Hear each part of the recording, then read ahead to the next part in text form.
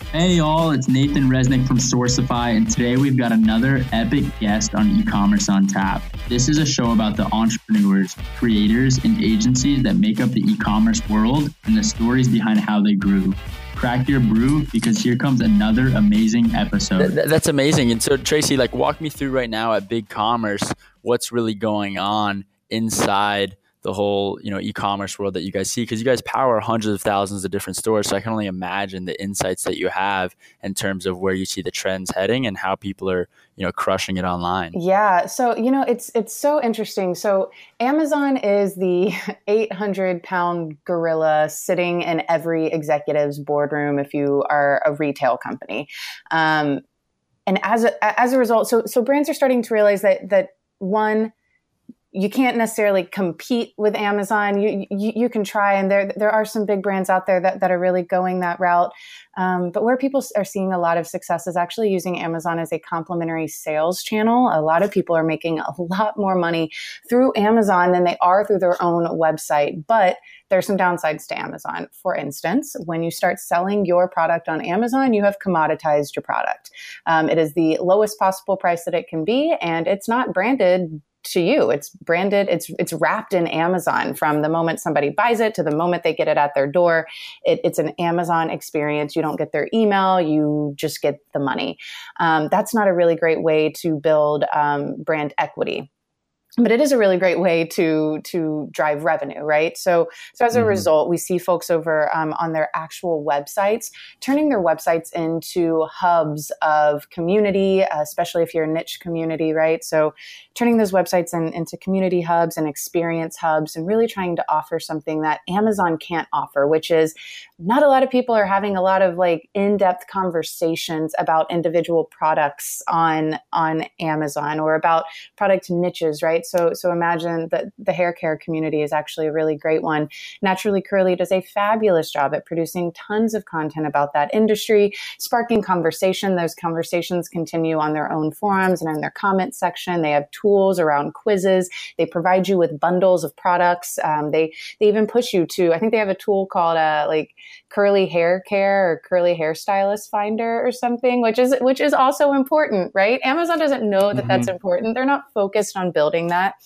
Right. So Naturally Curly's done a great job at giving people a reason to not buy on Amazon, or at least a reason to come to them and visit them, give them their email so that they can begin remarketing to them. Now, in order to do that, in order to make your website this truly unique and custom experience, there's this kind of new term in market called headless commerce, which is really just the decoupling of e-commerce platforms, right? Where say you want to run a WordPress site, but you want to also offer checkout and you want that checkout to be PCI compliant and you actually have a decent sized catalog. So you need some kind of good catalog structure in there. BigCommerce is seeing a bunch of people use our platform for that, right? So we have folks like Kodak are beginning to plug us in there. Skull Candy just came over and is doing some similar stuff.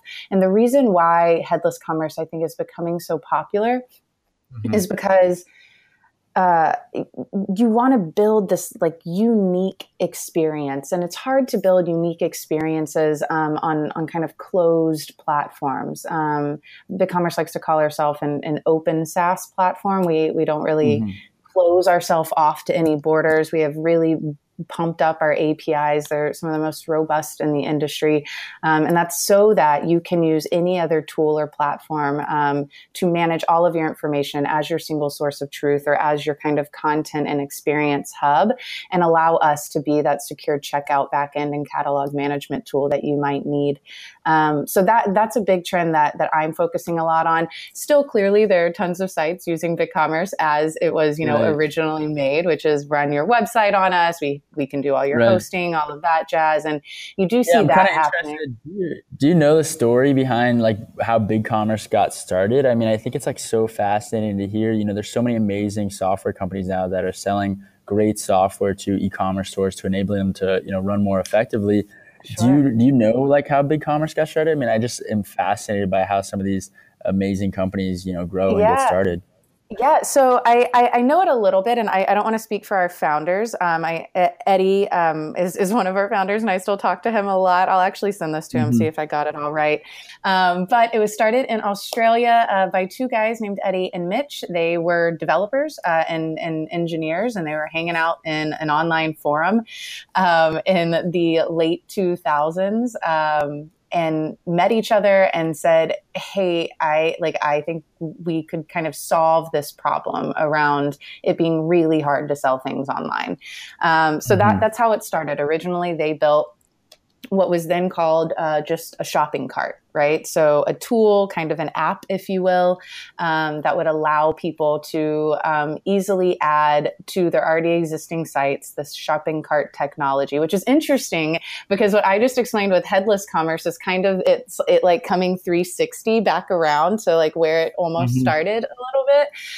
But clearly over time, as they started building that tool out, that shopping cart out, it then began to need hosting and need additional inventory and need discounts and coupons, and so it became this whole e-commerce platform that you know of it today, or that you know it as today. But yeah, originally it was down in Australia, two guys in a forum saying, "Hey, you seem smart. Maybe we can try to figure this out."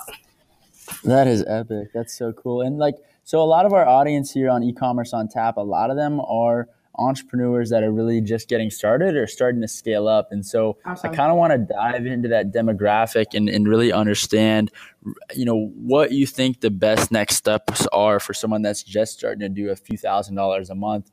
How can they ramp up to start doing 5 figures and then obviously 6 figures a month? What do you think are some of those first steps that need to be done? And I know, everyone talks about running, robust digital marketing campaigns, but maybe take it from a content perspective and see what you've kind of understood from being at BigCommerce around how these big brands now start to create communities. Right.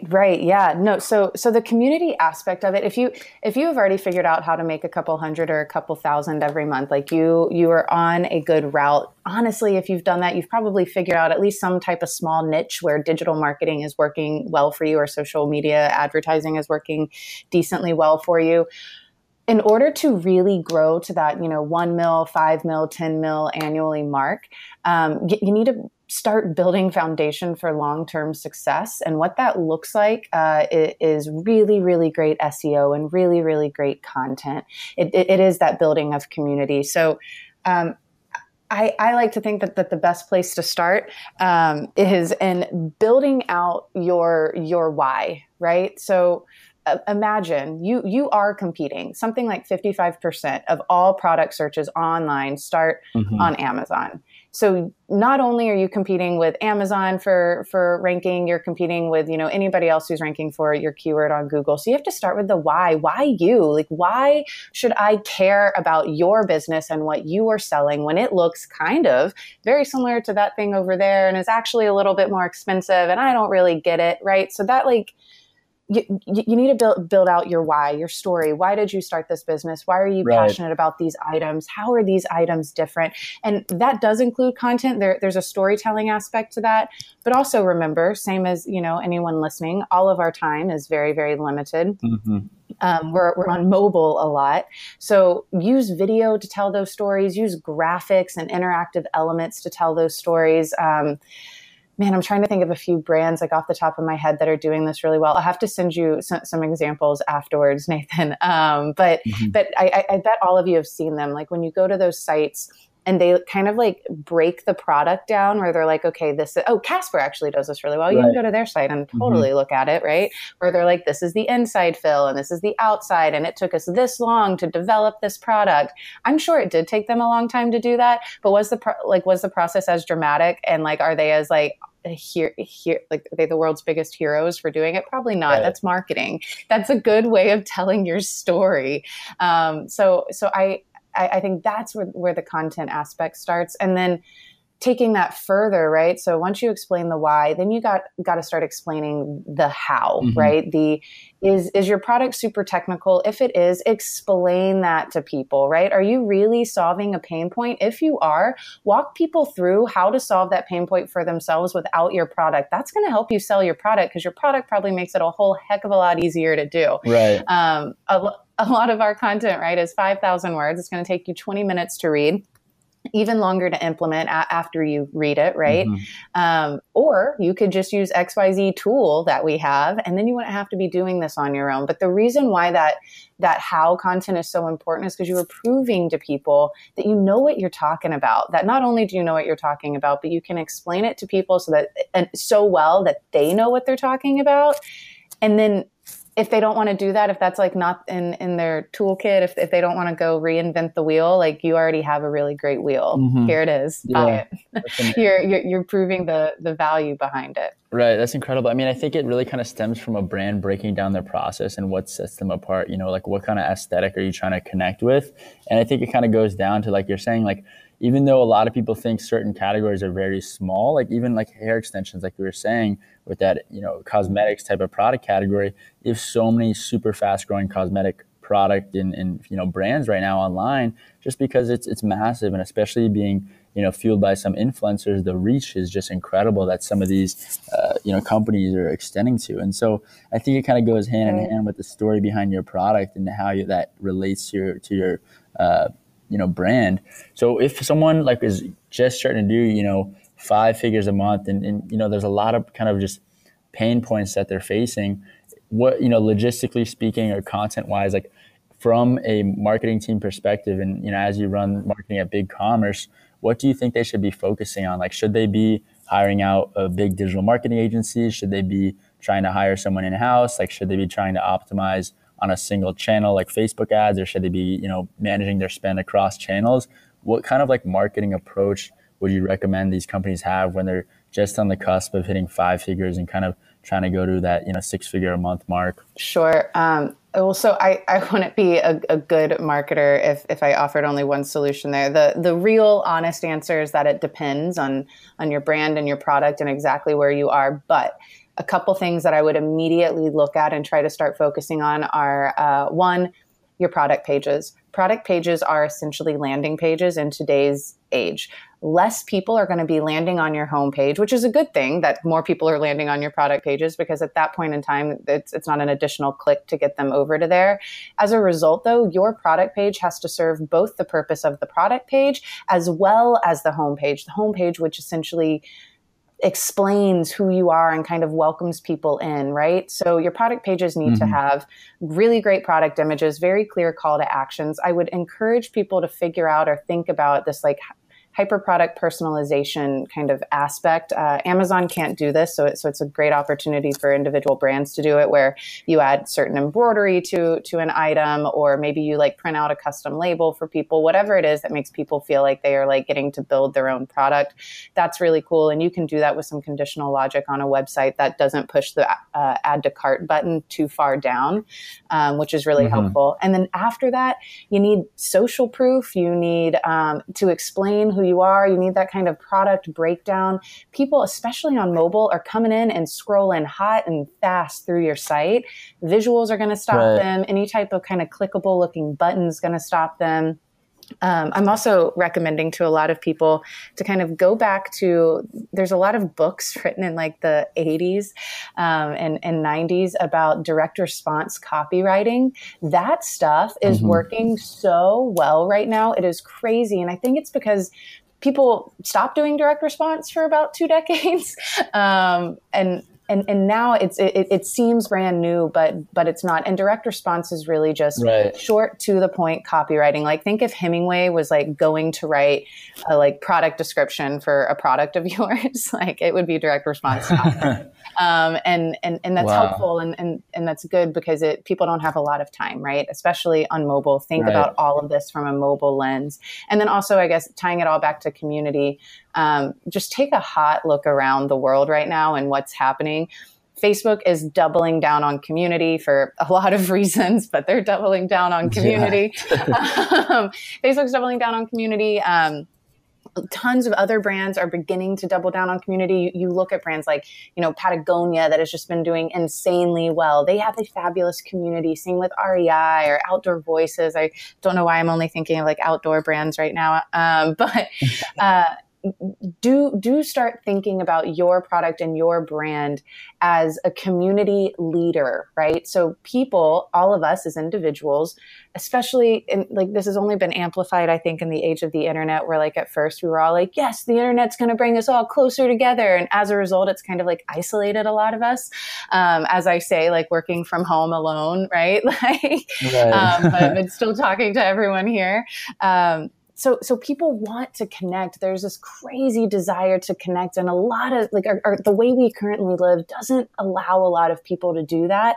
And you see the most successful brands are able to tap into that. They are able to say, I have built a community for you. You are part of this community. We care about you. We talk to you. Sure, we sell products too, but that's not the first thing we do. The first thing we do is we build a cool and powerful and impressive community so that you feel heard, so that you feel included, so that you feel like you matter. That I think is going to become the most important thing for brands who want to surpass, 20 mil. Like you have to do that first. Otherwise, everyone's going to go shop on Amazon, right? Because it's cheaper and it's easier. You have to be the community spot, and the way that you do that is through content and direct response and talking to people like a human. Right. Yeah. No, 100%. I mean, one of the things that we see with these bigger marketplaces like Amazon is they're like actually starting to control the supply side of the marketplace, where not only they're launching like Amazon basic lines, but they're also, launching their own private label brands. And like, I think that's a crazy, almost scary dynamic for brands that are fueled through the Amazon marketplace ecosystem, because as a third-party seller, if you're competing with a brand that Amazon started, at the end of the day, like they can change the algorithm and make it so their products are going to rank higher than yours, or even kick these third-party sellers off. I know. Yeah. Well, so let's level set there real quick though. So 51 or 53% of all sales on Amazon as of the end of 2017 went to third parties. So right now, third parties are beating Amazon. And that number has continuously like grown over time, not gone down. Now you're absolutely right. Amazon, in the same way that Google or Facebook, can change the entire world as we know it with like a single algorithm change or a single, just now we're selling this change. Right. But that's the market that we're all in, right? We're e-commerce sellers, and that's always a possibility. Right. For right now, Amazon is a fabulous third-party channel, and a fabulous sales channel. And honestly, in order to kind of build that buffer around you away from Amazon, especially as Amazon gets into more of that stuff. Yes, you need the community. What are some cool ways, or some like what do you need in order to build a community? Like, money doesn't hurt.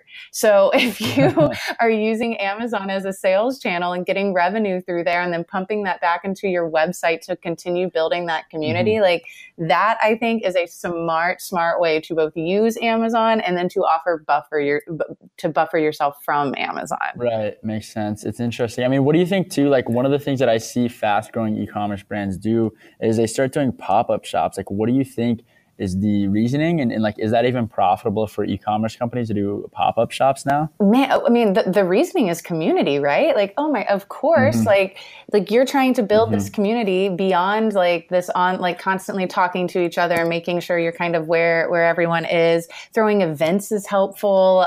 Throwing the pop-up shops is helpful. You just want to get in front of people, right? Prove to people that you are real, that you care about your product. Pop-up shops can be profitable. I don't know how many. I don't know where profitability like falls in the in that strategy. Right. Now, granted, you ideally want to break zero, but there are tons of brands that you can work with. I think one might even be called Storefront. I'm gonna have to look that up. But you can use them to do a really quick pop up that's pretty cost effective. It's essentially like an Airbnb for pop ups, right? Yeah, so you can use them. You can use Square to manage all your inventory, have that sync back with your online store so that you can keep selling online, make sure all your inventory is in the same place. A lot of people, like, think about like Warby Parker, right? We're like, yeah, sure, you can go in there and kind of buy some glasses, but by and large, if you're going into a Warby Parker shop, you're going to still get those glasses mailed to you. People, I think, are beginning to experience that more and be more used to that. So Totally. I would encourage folks to think about their pop-up shops more as experiences for the customers, as more of get to know yous, as more of, building that niche community. And the selling aspect of it comes later. It comes with the trust that you gain. It comes with the relationships that you build. Right, that makes sense. It's. I think it's just a crazy dynamic where like you said, they're trying to build community offline, which I think in turn probably boosts their growth at the end of the day. I mean, especially with fast-growing e-commerce brands like Away or like Allbirds, they're all having little pop-up shops that fuel a lot of traffic and probably fuel a lot of conversion at the end of the day. And I'm not sure exactly how they're able to tie back that in-store traffic to online sales, but I'm sure there's a way to measure it, and I'm sure they're making sales on the ground floor in these pop-up shops. So wrapping up here, really what I like to understand and kind of get a feel for is for you, like in the future of e-commerce, like where do you think you see this whole industry going? Are there just going to be a massive amount of different brands selling similar products, or are a few brands going to take over certain industries? I mean, obviously e-commerce has disrupted everything from mattresses to the way we buy eyeglasses. What do you think is next for the e-commerce world, and where do you see this heading? Yeah, no, that's a really great question. So I like to think that we're not going to see a whole bunch of brands selling the same stuff. Ideally, and when I'm consulting with brands or folks who are looking to start businesses, I'm like, seriously, like solve for a pain point. There's a brand that just launched not too long ago called Andy Swim, which essentially is like a Warby Parker for swimwear, where you can go choose three of them, have them shipped to you, try them on at home, and send them back. And the reason that business was created was because this very smart woman was like, the try-on bathing suit experience sucks. Like, right. I have to go into a store with terrible lighting, try on a swimsuit that more often than not isn't going to fit. And then, like, any women listening, it's just like not like a sanitary feeling experience trying those bathing suits on there. So she launched this, and I think she launched, summer of 2017. And she just got like seed funding from Demi Moore, I think something like $2 million. Like, incredible. Right. So like she's solving for a real pain point. Like there are ways to create new products and new experiences in really intelligent ways. It just takes a little bit more it just takes thinking about it. I'll be the first to confess, I am not a person. I don't like capitalism for capitalism's sake. Principally, with me, that doesn't make sense. Principally, that goes against things. I don't like when I buy something online and then it takes, 3 weeks for it to be delivered to me. And then I realized that on Amazon, it was actually 50% cheaper and had really bad reviews. So these people weren't the only people selling it, and it took a long time to come, and now I'm unhappy. Like, I don't like that. Like, I get there are a lot of sellers out there that are doing that, but that to me just feels cheap. It feels wrong in a lot of ways. So I think that we're going to see a lot of brands, especially as this generation kind of comes up, where experience matters, but so does honesty and transparency. Totally. So I think community is going to continue to be a big deal. I do think that voice commerce is going to be a big deal. I'm realizing now that I'm like out of like all my shopping on like Amazon Alexa or something, or what do you mean like voice commerce? Yeah. So and Alexa is going to show you more Amazon stuff, and Google stuff's going to show you more stuff from Google SEO. I mean, it's going to be a whole thing there. I'm just like eating my popcorn, watching them two battle it out. But yeah, so I think voice commerce is going to be big. I do think eventually augmented reality and virtual reality is going to be big, where you can just like maybe hold your phone up over like a website store and like click on your phone something that you want from there and kind of be pushed through a checkout process. I think that kind of stuff is coming. It's not here yet, but the more brands focus on experience and providing the coolest experience and the most customized products for their customers, right? Where they are turning that website into a community hub, I think the more likely it is that all of those things are going to come to fruition much more quickly. Got it. That's incredible. That's amazing insight. Well, Tracy, thank you so much for joining us on E-commerce on Tap. This was another amazing episode. Thanks everyone for tuning in. And Tracy, thank you again. If people want to find you and learn about BigCommerce, where can they go? www.bigcommerce.com/blog is where I put everything. But BigCommerce is on Facebook and Twitter and Instagram. Our Instagram is legit, you guys. I even love our Instagram stories. So definitely watch those. And then I'm on Twitter as well. Feel free to tweet at me. It's just Trace Wall.